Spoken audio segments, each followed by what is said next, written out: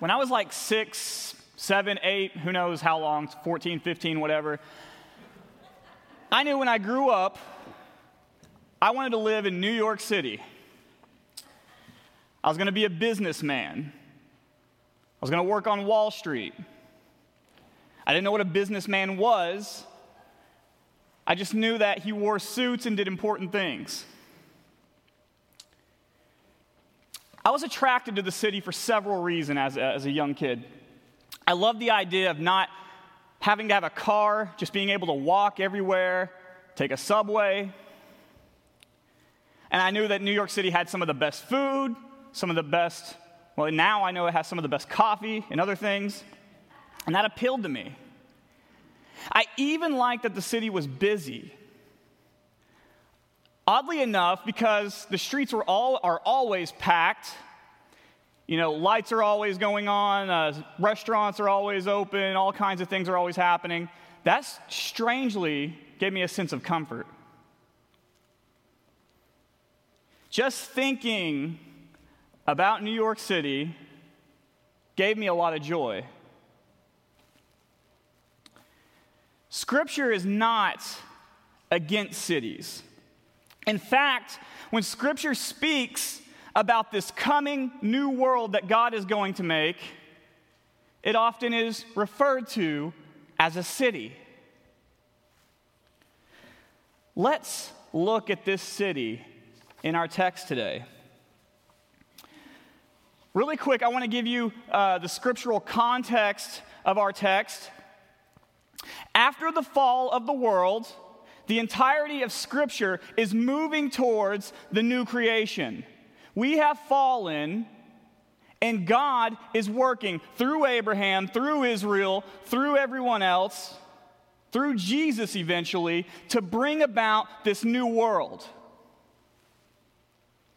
And in our text, we are going to see the most explicit Old Testament teaching about this coming new creation, this coming new world.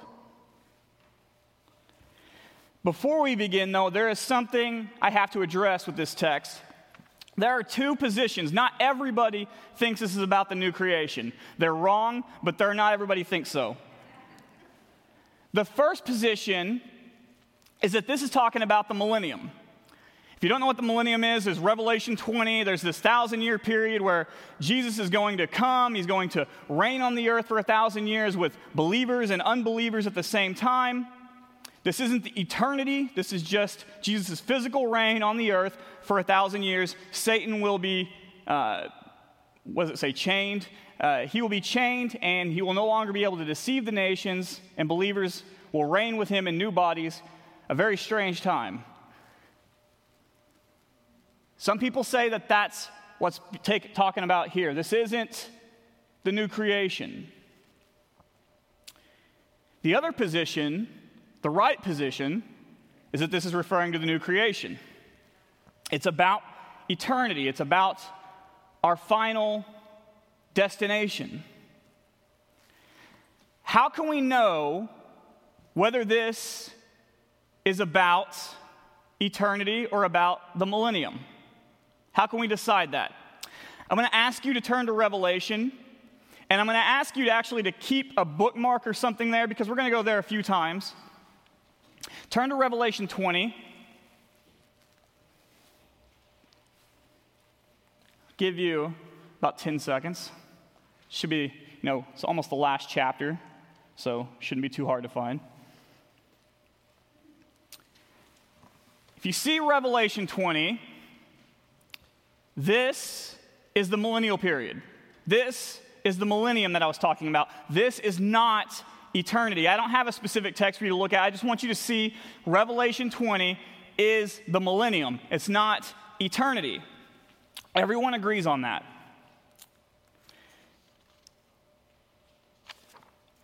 But Revelation 21 is the very next chapter, obviously, and everyone agrees that that is talking about eternity. That is talking about the new world. That is talking about the new creation.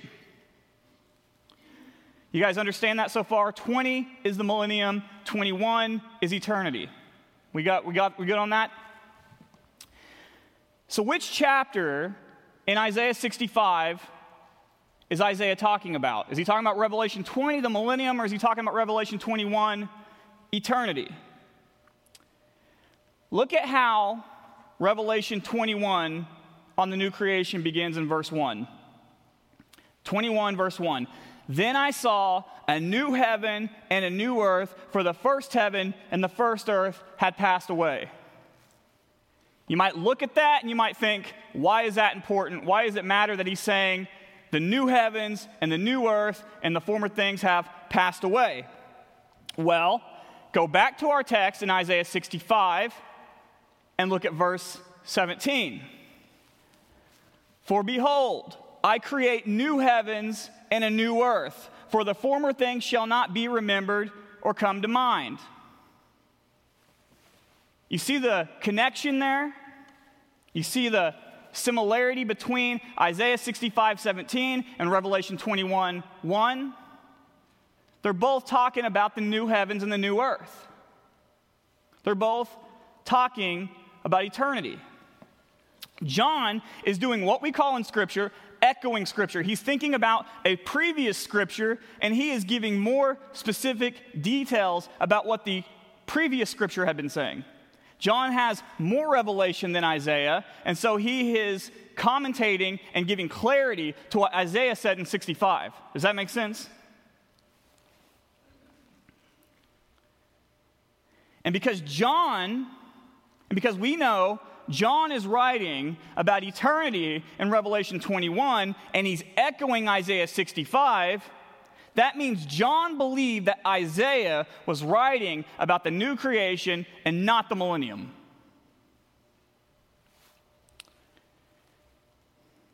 Isaiah 65:17 to the rest of our text, 25, is about the eternal restoration of the world, not the millennium period.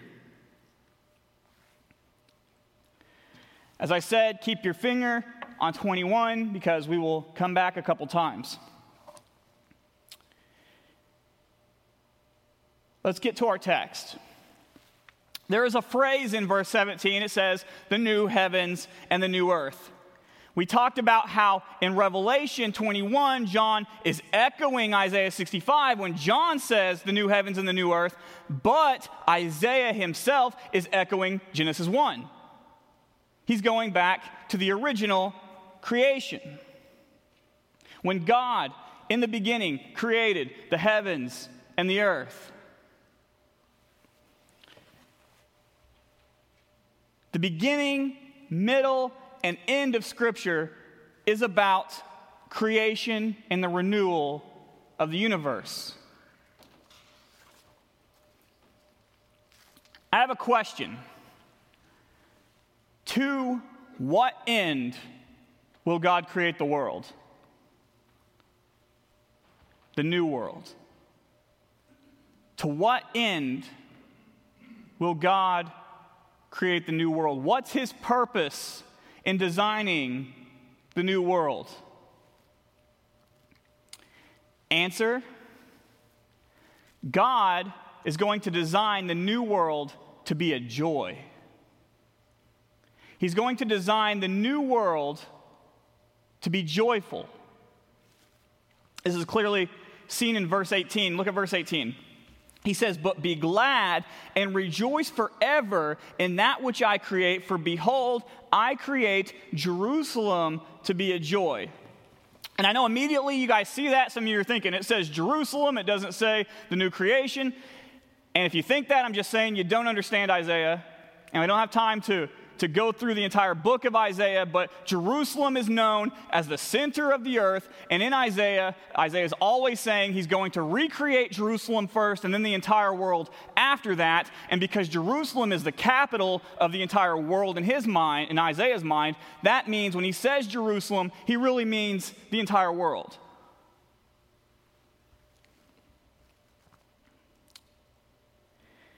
It also says, strangely enough, that even God is going to rejoice in the new creation. And that means he's going to rejoice in us. Look at verse 19. He says, I will rejoice in Jerusalem and be glad in my people. Think back to Genesis 1 after the creation of the world. God saw everything that he created, and what did he say about it? It was good. In the new world, he's going to recreate the world and be glad in it. The new world is going to give him joy, just as the original creation did. It's going to be good.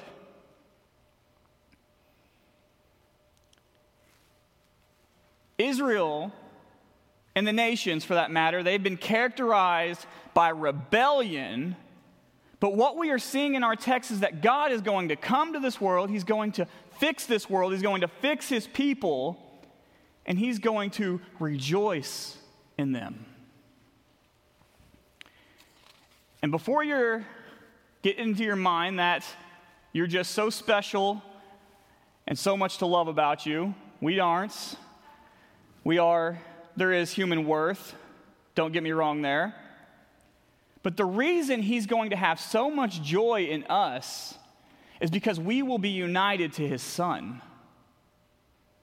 And we will be perfect. And everything he will see about us, because we are united to Jesus, he sees Jesus, and everything we've ever done has been perfect. And we won't only have a perfect record, we will actually be perfect. And God rejoices in holiness and goodness and perfection.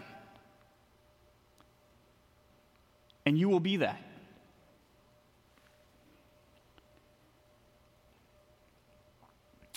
Just how great will this new creation be? How great will the coming new world be? It's going to be so great that all the suffering, the sickness, the disease, everything we suffer in this present world won't even be a memory. We won't want to reflect on it. It won't be worth remembering when we're in the new creation. Where do I see that? Look at the words in verse 17. The former things shall not be remembered or come to mind. Is he saying that we won't have any memory of the current world we're living in? Are we going to forget all about our friends, all about our joy, all about our pain and experiences in this world? Is that what he's saying? No. As a matter of fact, one of the points of the new creation is that we are going to worship Jesus eternally, precisely for overcoming all the suffering, all the sickness, all the disease that we experienced in this world. So what does he mean that the former things will not be remembered? Here's what I think he's saying. The greatness of the new creation will be such that any of the pain experienced in this current world will be so surpassed by the joy that we will have in the new creation that all of our suffering in this world isn't even going to matter anymore. The joy of the new world will be so great that it won't matter. The things that we've experienced, the suffering that you're going through now. It's kind of like the greatness of the new creation is going to outdo this great suffering that we experience today. This is kind of like recently when Margie was going through her pregnancy. Some of you all know she was having a hard time with that. She had cholestasis, she had itchiness, she had all kinds of things. And all the women here would always tell her, when you have that baby, you're going to completely forget about all the things you were suffering. All the joy of holding that newborn baby is going to make you forget about how painful that 9 months of birth was. 9 months of pregnancy was. That's what Isaiah is saying here. Paul was saying something very similar, and he's thinking about the new creation when he says this. He says, he does not consider the suffering of this present time as worthy to be compared with the glory that will be revealed to us. The new creation is going to be so joyous, so wonderful. Think about the greatest suffering that you can imagine someone has to go through today. It's not even going to compare to what we're going to experience in joy in the new creation. Everything we buy is designed for a purpose. What do I mean by that? I was just recently reading that the buttons on men's collars, that they put them there because on a windy day, the collars would flap up and down. And so the buttons are designed to hold the collar down. Some of you guys know I like cooking. I have two kinds of knives. There's Eastern knives and there's Western knives. The Eastern knives are, more Japanese kind of knives, and they are lighter and they're sharper and they're good for cutting vegetables quickly. They're good for cutting small things quickly. The Western knives, they're not as sharp, but they're heavier and they're better for breaking apart larger animals and things like that. They both have their purpose. Some of you who can't understand the knife illustration, the Honda lawnmower has an engine and a blade system, and they are designed to be so powerful and so great that it's supposed to make mulching more efficient, if that makes sense. It's designed to mulch better. And the point is that people create and design things for a purpose. And to the end that is successful in bringing about that purpose, to the end that it brings about that purpose that it was designed to be, that is the end to which we determine if it's successful or not, if that makes sense.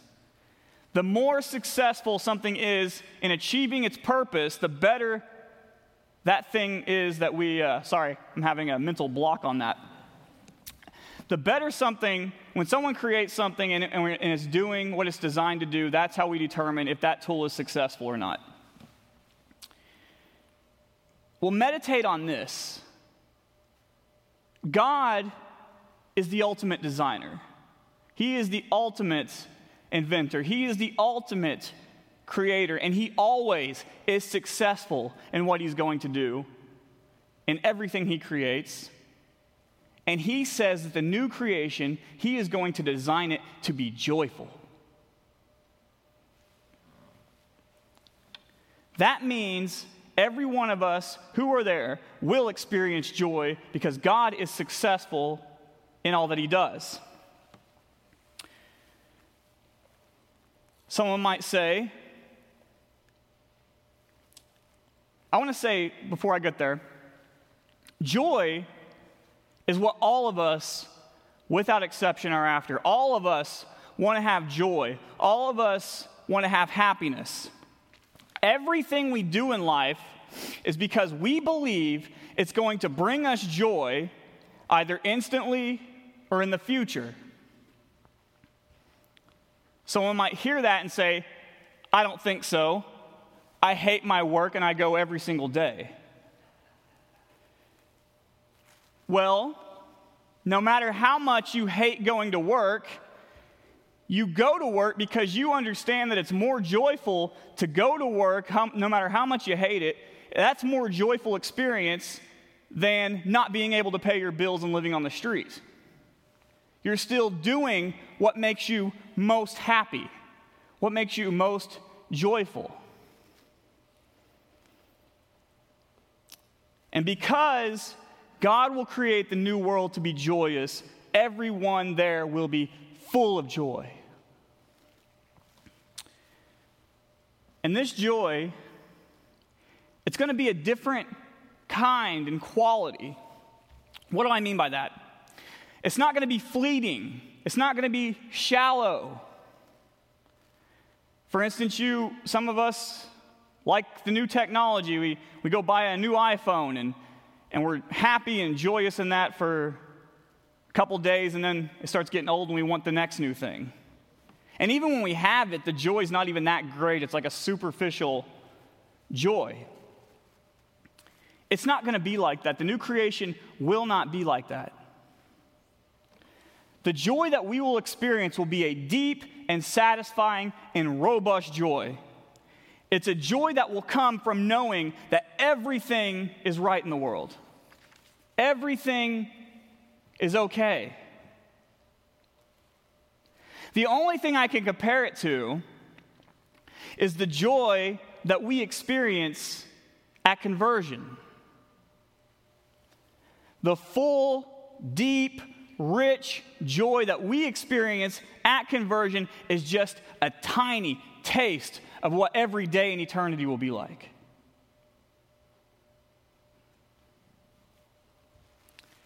So we've seen that God is going to create the new world to be joyous, but why? Why will it be a joy? Let's go on in our text. That's what the rest of our text is about. The first reason that the new creation will be a joy is because there will be no more suffering or death. Look at the end of verse 19. He says, "No more shall be heard in it the sound of weeping and the cry of distress."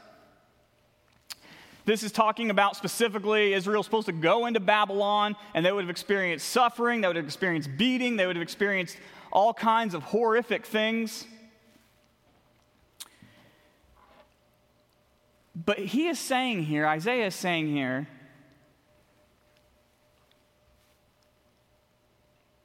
that even though those things bring weeping and crying, neither the cause of the weeping or the weeping itself will be experienced in the new world.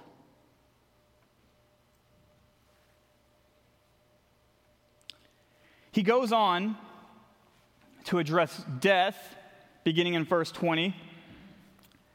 Verse 20 says, "No more shall be in it an infant who lives but a few days, or an old man who does not fill out his days, for the young man shall die 100 years old, and the sinner 100 years old shall be accursed." Now, when we read this, I admit, on the surface, it does sound like he's simply saying that life is going to be extended, but not the elimination of death altogether. But I don't think he's saying that. We have to remember that Isaiah is poetic. He uses poetry, and he often uses poetic language to describe some greater reality. He uses things that we all experience to describe something we have never experienced, if that makes sense. And just so you guys know, and you don't leave here thinking that Isaiah believes that there will be death in the new creation, I'm going to let you know in chapter 25, he says this, that God will swallow up death forever.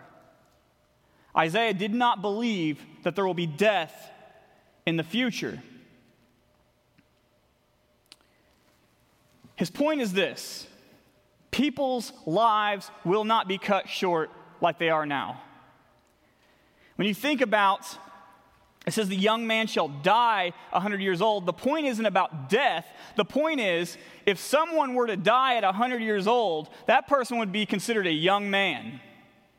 Whereas today, someone dies at 20, that person died as a young man. He's saying in the new creation, if someone died at 100, that person would be considered a young man. That's how long life's going to be. That's the point. It's not focusing on death. The point is that even at 100 years old, that is going to be a young life. Everyone will have a full life. Everyone will live a long time. This is Isaiah using poetic language to say that people will live forever. You've heard me talk this morning and in other sermons about how Scripture is progressive. It's called progressive revelation. And what that means is that Scripture starts off saying something very obscure, something we don't really understand, and then it gets clearer and clearer and clearer as time goes on. That's just the nature of Scripture. This is an example of that. What do I mean?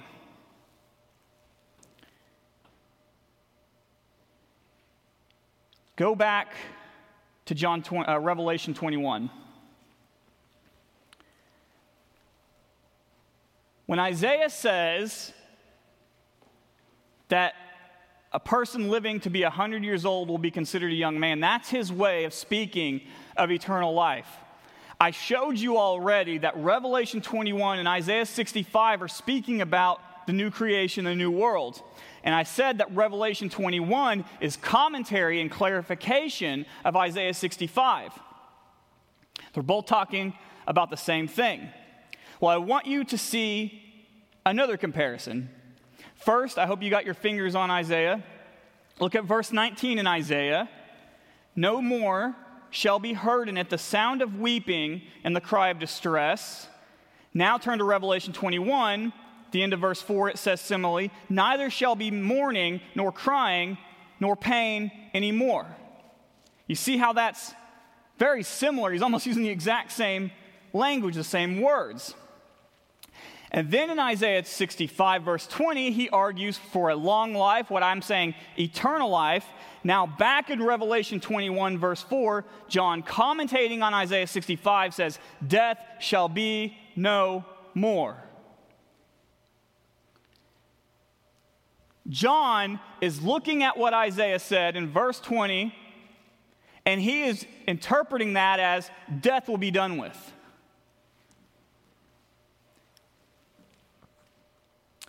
John in Revelation is giving greater clarification to what Isaiah is saying. Isaiah is obscure, but John is bringing clarity. Death shall be no more. And so the point is rejoice in the new creation because there will no longer be death. Rejoice in the new creation because there will no longer be death. How do you describe eternity?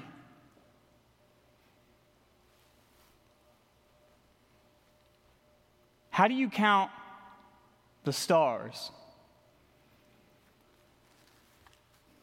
I did some research and some math, and I found out that the closest star to us is 25 trillion miles away. 25 trillion miles. As far as I know, the fastest spacecraft has been created by NASA, and it's called the New Horizon, and that can travel just over 36,000 miles an hour.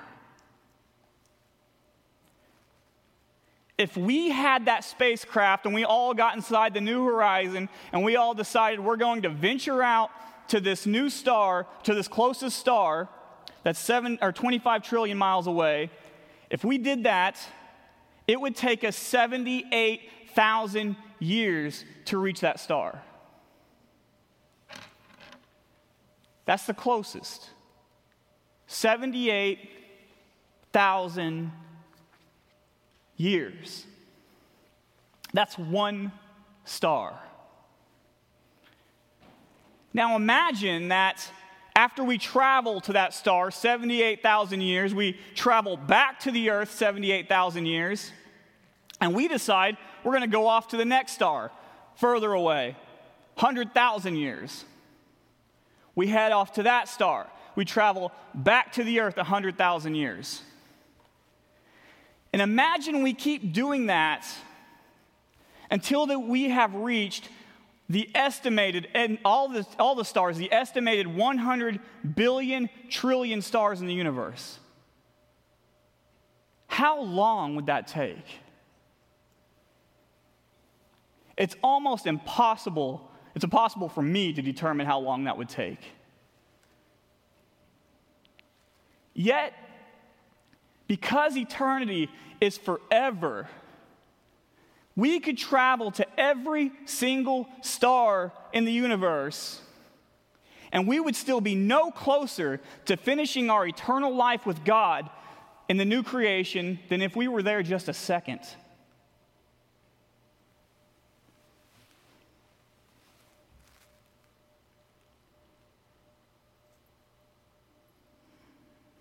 There is no end. Eternal life is just that. It's eternal. It's forever. Its length is unfathomable. Everyone here has dealt with death at one point or another. I've actually just last week lost another friend. And everyone here has experienced at some point the loss of a friend or family member. And in the back of our minds, we all know that we will have to experience that ourselves. But in the new creation, 100 billion trillion years will go by, and you will not experience death in any form. You will not, even for a second, have a thought or fear of death pass through your mind. Death will be no more because Jesus has defeated it. So the first reason that we will have a deep joy in the new creation is because there will be no more suffering and no more death. What other reason does Isaiah give us to rejoice in the new creation? Rejoice in the new creation because there will be fruitful work. Look at verses 21 to 23. They shall build houses and inhabit them. They shall plant vineyards and eat their fruit. They shall not build and another inhabit. They shall not plant and another eat. For like the days of a tree shall the days of my people be, and my chosen shall long enjoy the works of their hands. They shall not labor in vain.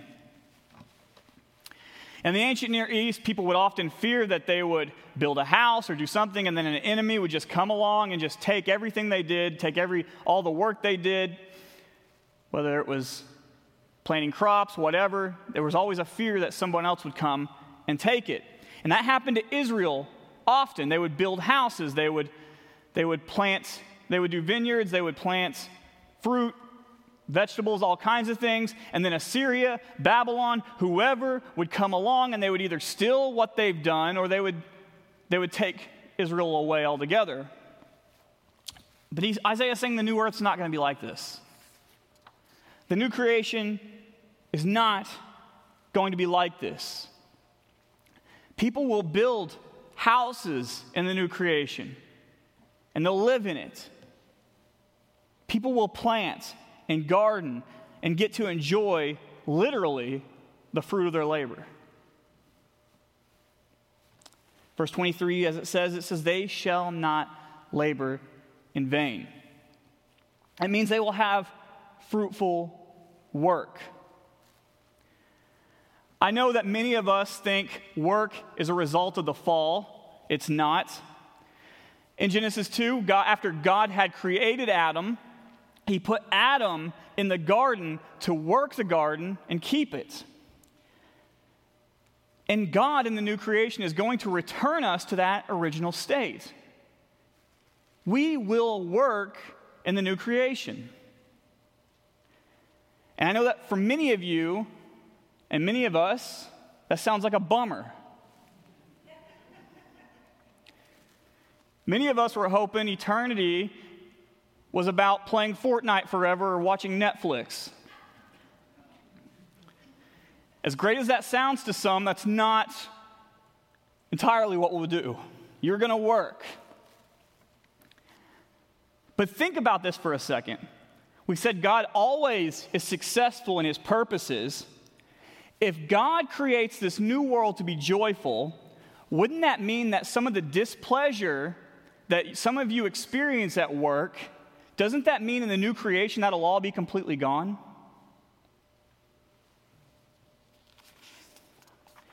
If God designed the new creation to be a joy, then that means work in the new creation will be joyful. You're no longer going to have to deal with your manager nagging at you every 5 minutes to get back to work, to quit talking. You're no longer going to have to constantly look at the clock to hope your shift is ended or going to an end. You're no longer going to have to experience the physical pain that you experience at work because you will have a perfect body. You're going to have, in every one of your hearts, there's going to be a strong desire to complete a task. Whether it's you want to build a building, you want to cook a great meal, something else, and you are going to plan, prepare, and work to accomplish that task, and you will accomplish it. I said that you're not going to have to deal with a nagging manager or have to watch the clock, but the truth is, you're going to love work so much that you're not going to need it. You're not going to need someone to breathe down your neck and watch over you because you're going to love what you're doing. Fruitful work will be joyful and satisfying. Rejoice in the new creation because we will have fruitful work. Last point, rejoice in the new creation because we will have peace. For the sake of time, I have to skip down to verse 25. It says, "The wolf and the lamb will graze together, and the lion will eat straw like ox, and the dust shall be the serpent's food. They will do no evil or harm in all my holy mountain, says the Lord." So in the Garden of Eden, this is just a return to the Garden of Eden. All the animals lived in peace with one another. They didn't kill other animals. Everyone in the Garden of Eden was vegans. Listen to what Genesis 1 says. "And behold," God said, "behold, I have given you every plant yielding seed that is on the face of the earth, and every tree with seed in its fruit. You shall have them for food, and to every beast of the earth, and to every bird of the heavens, and to everything that creeps on the earth, everything that has breath of life, I have given every green plant for food." So he's given vegetables and fruit in the original creation. Notice what's not on the menu. Animal flesh. In God's original creation, he didn't design it to have death, and so humans and animals ate fruits and vegetables. And what I believe we are seeing in our text is a restoration of the Garden of Eden. Death isn't going to be in the new creation, and so I don't think there will be the killing of animals, which for me is a bummer because I stopped eating meat because it was making me sick, and I was hoping, maybe in the new creation. Then I start looking at this text, and yeah. The wolf and the lamb will graze together. They're no longer going to be enemies. The lion, which is the king of the carnivores, he won't be attacking anyone else. He'll be loving and peaceful. Can you imagine what it's going to be like to walk up to a lion or a bear or a wolf or something else and just pet it like it's a dog? But there's going to be peace. Peace between humans, peace between animals. I have to say, there is one thing about our present world that will not change in the new world. Look at the third clause in verse 25. "And dust shall be the serpent's food." What does that mean? I've told you this whole sermon that Isaiah is echoing Genesis and John in Revelation is echoing Isaiah. Isaiah is echoing Genesis 3:14 here when God tells the serpent, "You will crawl on your belly and you will eat dust all the days of your life." Dust, as the serpent's food, symbolizes the serpent's curse. What Isaiah is saying here is that everyone and everything will be restored to its original order, but the serpent will still be cursed in the new world.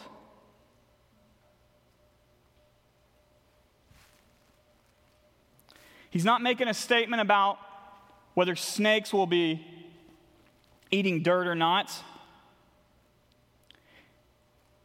He's not talking about snakes in general. He's talking about Satan. As I said, it's progressive revelation. Right now it's the serpent. We learn later it's Satan. He's referring to Satan who had possessed the serpent in the garden. And just as Isaiah, he's talking about the judgment of the serpent in the new creation, which is symbolized by him eating dust, John in Revelation also teaches that that's what's going to happen to Satan, the serpent, in eternity. Just listen to what it says. It says, "And the devil," which was just referred to as the serpent in Revelation, "who had deceived them was thrown into the lake of fire and sulfur where the beast and false prophet were, and there they will be tormented day and night forever and ever."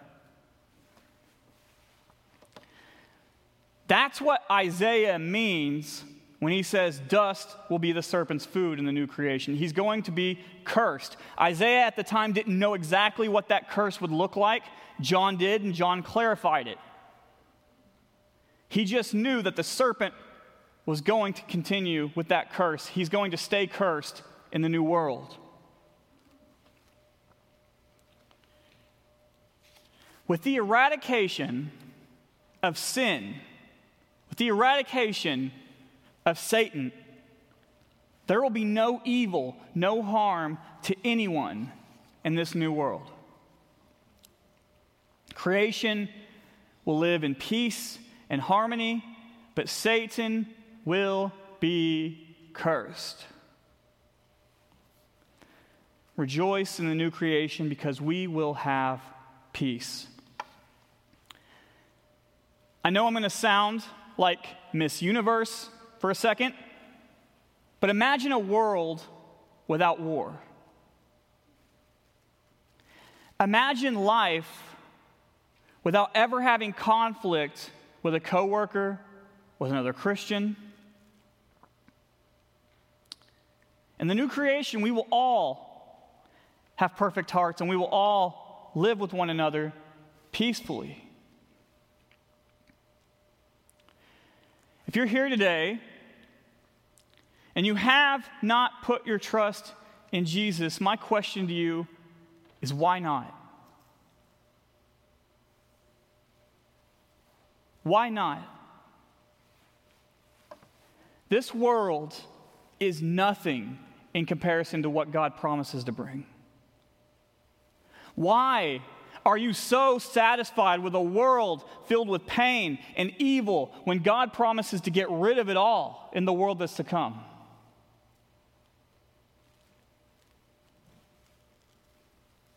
And I guess that that's where the problem lies. Because if God is going to wipe out all evil in the world to renew it, then that must mean that he will also wipe out unredeemed humanity. So if you have not put your trust in Jesus who purchased this new world with his blood, then you are still a part of the old creation. Clinging to sins is clinging to the fallen creation. If you turn to Jesus, if you turn to the Son of God, he will forgive you. He will wash you clean.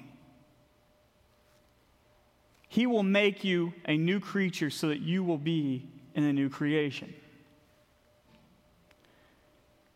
Paul said, if anyone is in Christ, he is a new creation. The old has passed away. Behold, the new has come. So I plead with you this morning, repent and believe the gospel. I've got to visit New York City several times since I've been here. And I have to confess that, I don't want to be a businessman anymore. There are still some things I wanted to do as a kid. I'm still sort of attracted to the city in many ways. And when I went, for me, it was very exciting. Going to Central Park, looking at all the skyscrapers, checking out coffee shops, restaurants, finding great food, all that was a lot of fun. But as great as New York City is, it's far from perfect. In some parts, there's a lot of crime. Many places are gross and decaying. And because God has made me a new creation, my hope is in the new world. I'm looking forward to the perfect city that is to come. And I've been saying eternity this whole time because many of us, we say the word heaven. This isn't controversial. All scholars agree. Heaven is a temporary intermediate state. If you pay attention to Scripture, every time before Jesus returns, the location we go to is heaven. That's before Jesus returns. After Jesus returns, it's always the new world. It's heaven and earth united. The physical world is where we'll be. We will live here on a sanctified world, not up in the clouds somewhere. And in God's original creation, He wanted us to invent. He wanted us to create. He wanted us to build cities. He wanted us to explore His world in different ways. And in the new creation, the renewed world, there's going to be a lot of similarities with the current creation, except that everything will be made perfect. Everything will be made holy. The new creation will be so perfect that we're going to make these giant, massive cities like New York City look like a rundown town in Indiana. And if you're from Indiana, please don't send me that email telling me how great Indiana is this week. We're going to have perfect chefs who create food combinations we've never imagined. They're going to make Gordon Ramsay and Thomas Keller's best dish taste like a bowl of cereal.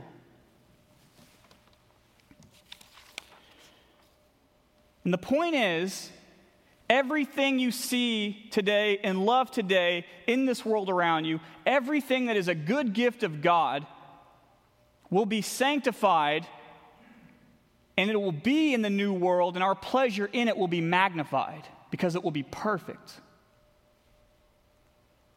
But the greatest and most important gift that we will have in the new creation is God Himself.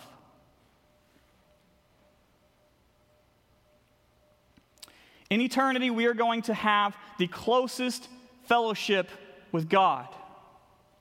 And we are going to have a much fuller understanding and an ever-increasing understanding of who Jesus is and what He did. And when we see Him, He is going to be in such radiating, glorious light that we will want to fall down and worship Him.